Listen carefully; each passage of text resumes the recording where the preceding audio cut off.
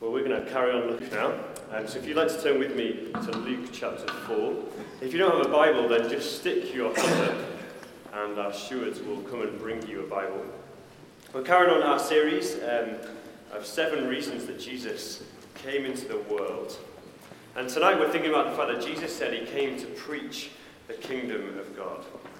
So we're going to be looking at Luke chapter 4, and we're starting at verse 38. It's on page 1031 of the Church Bible. So just stick your hand up if you need one. The students will bring you a Bible.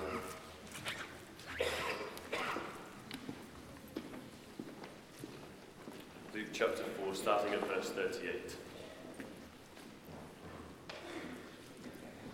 Jesus left the synagogue and went to the home of Simon. Now Simon's mother-in-law was suffering from a high fever, and they asked Jesus to help her. So he bent over her and rebuked the fever, and it left her. She got up at once and began to wait on them. At sunset, the people brought to Jesus all who had various kinds of illness, and laying his hands on each one, he healed them. Moreover, demons came out of many people, shouting, "You are the Son of God." But he rebuked them and would not allow them to speak, because they knew he was the Messiah. At daybreak, Jesus went out to a solitary place.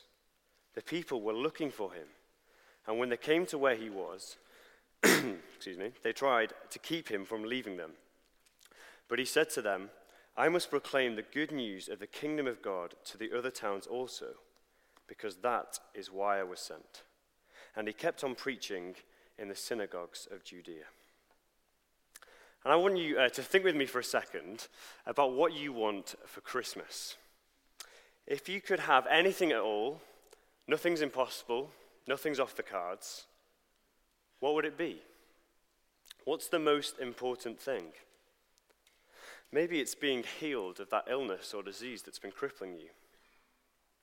Maybe it's feeling loved at Christmas and not lonely. Maybe it's a wish to rid the world of all evil. Or maybe it's a possession. Maybe we want a new car, some new clothes, a new house.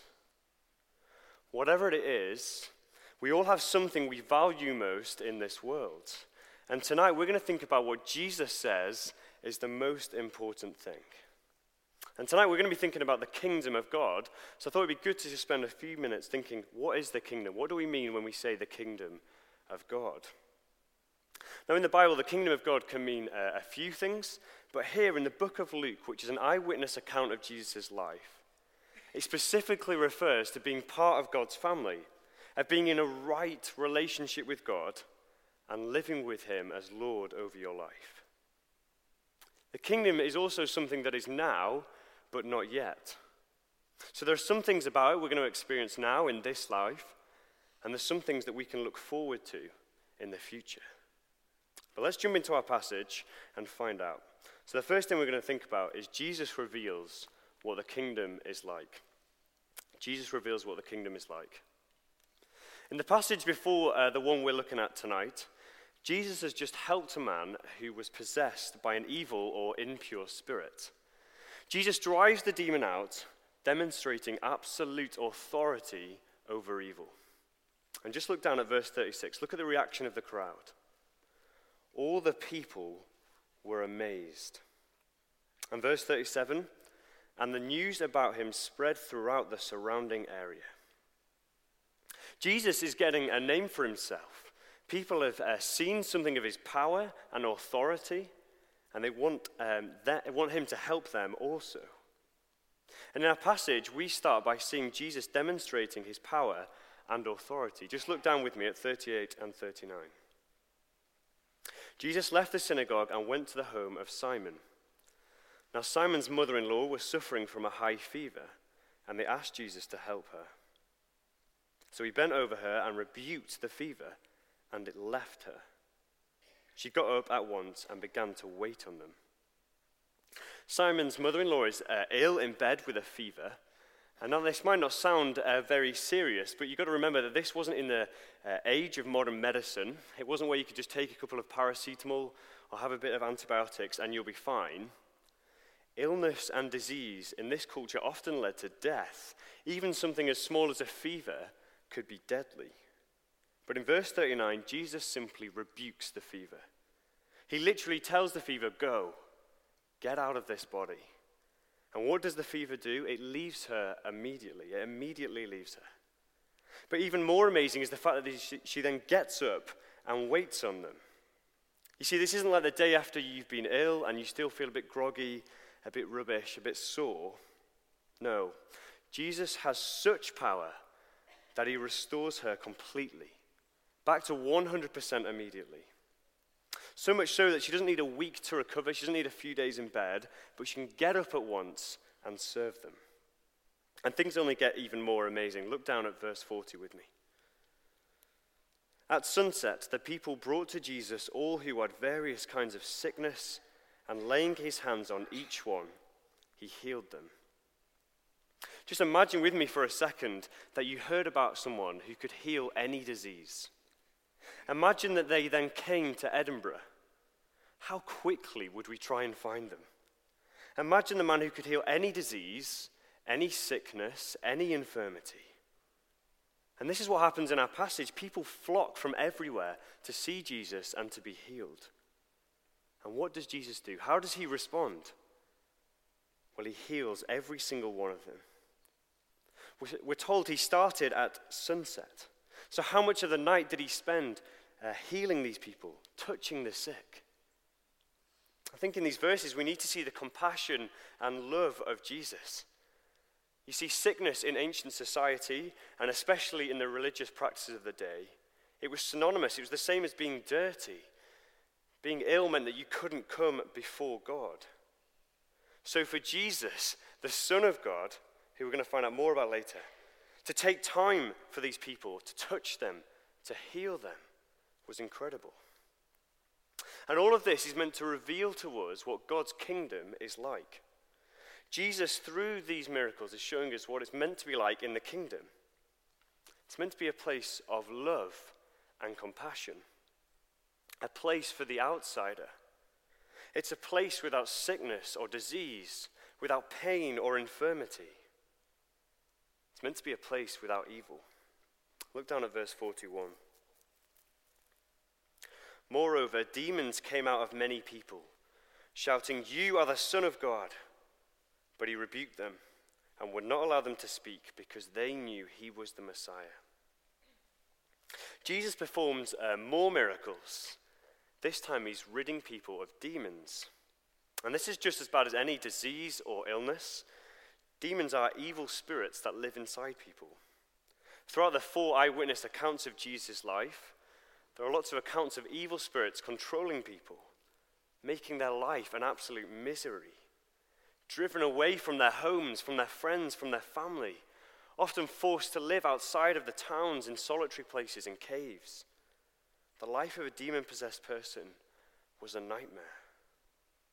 But Jesus simply cast them out, showing that in God's kingdom there is no place for evil. There's no place for the misery that evil causes. And this is something that falls into that not yet category of God's kingdom. You see, we don't yet experience a world without suffering and without pain. But as Christians, that is the firm and solid hope we have for the future. However, Jesus not only reveals to us what the kingdom is like, but he also reveals who he is. Just look down at verse 41 again. Moreover, demons came out of many people shouting, "You are the Son of God." But he rebuked them and would not allow them to speak, because they knew he was the Messiah. The demons knew exactly who Jesus was. He was the Messiah, the Son of God. And this is why he could perform such wonderful and amazing miracles with such awesome authority. He is the Son of God. Not only this, he's also the Messiah. And the Messiah was just a term for the Old Testament king, the promised king. The king is here to reveal what the kingdom is like. But did Jesus come just to heal people and be popular? No, he came to preach the kingdom of God. And that's our second point. Jesus preaches the good news of the kingdom. Jesus preaches the good news of the kingdom. Look down at verse 42 with me. At daybreak, Jesus went out to a solitary place. The people were looking for him, and when they came to where he was, they tried to keep him from leaving them. But he said, I must proclaim the good news of the kingdom of God to the other towns also, because that is why I was sent. And he kept on preaching in the synagogues of Judea. Jesus has made such a name for himself as a miracle worker and a healer that people don't want him to leave. They try and keep him from leaving the town that they live in. And that's so understandable, isn't it? This man has healed my paralyzed friend. He's healed my baby from cancer. He's healed my father of leprosy. But what does Jesus say? Look down with me. But he said, I must proclaim the good news of the kingdom of God to the other towns also, because that is why I was sent. Jesus says that he was sent in these verses. And in another eyewitness account of Jesus' life, in the book of John, we read these words. For God so loved the world that he gave his one and only Son, so that whoever believes in him shall not perish, but have eternal life. You see, God sent Jesus, God gave his Son, Jesus, into the world because he loved the world.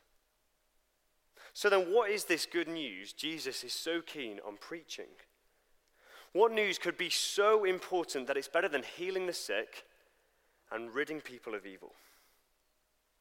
Well, the good news is that the kingdom is now open.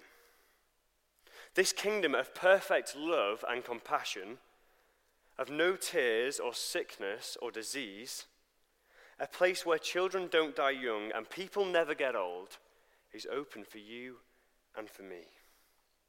You see, Jesus, he loves the poor and he loves the sick, but he knows that healing them in this life won't save them for the next. Healing them from this life, healing them from the disease and the infirmity in this life is not going to save them for the next. So Jesus, he wants to go out to the other towns and he wants to say, listen to me. The way to the kingdom is now open. You can be part of my family. You can be right with God and you can live forever in a perfect kingdom. And this is more important than any healing. But the question we're left with is how? How can it be possible for people like me and you, people who are sinners, people who do wrong things, people who don't obey God, how can we be friends with this God who is holy and perfect and just? A God who must punish sin and rebellion. Well, it's because Jesus died. Jesus, the one who even the demons knew was the Son of God. Jesus who healed the sick. Jesus who loved the unlovable. Jesus who had compassion on people and wanted to rid the world of all its evil. Jesus who is perfect and blameless. He's the one who died. He went to the cross and there God poured out all his anger, all his just anger and wrath at everything wrong we have ever done. For every sin we've ever committed, from those little white lies to murder and affairs, Jesus died for. This, my friends, is the good news of the kingdom. If we accept that Jesus died in our place, if we say sorry to God and ask for his forgiveness, we can come into this kingdom. The kingdom of perfection and eternal life. Why did Jesus come? He came to say the way is open. I have made a way through the cross for you. Yes, you, right here, right now, to be in God's kingdom forever. Are you in God's kingdom? Are you looking forward to eternity with God in perfection? Do you have security for the future? Let me ask you this. If you walked out these doors tonight and dropped dead, would Jesus know you? Would he say, welcome home? Or would he say, away from me, you evildoer? The kingdom is open, and that's why the herald angels could sing. That's why we can say, joy to the world, because the Lord has come. If you're here tonight and you know that you aren't in this kingdom, then we would love to talk to you more. There's going to be a prayer team down here after the service, and I'll be at the back, and I'd love to talk to you more. You see, the kingdom is open for all, and that's the most important thing. It's the greatest news. It's the reason that Jesus came. This Christmas, don't reduce God to be a faraway stranger, but look down to the God in the manger. Let's pray together.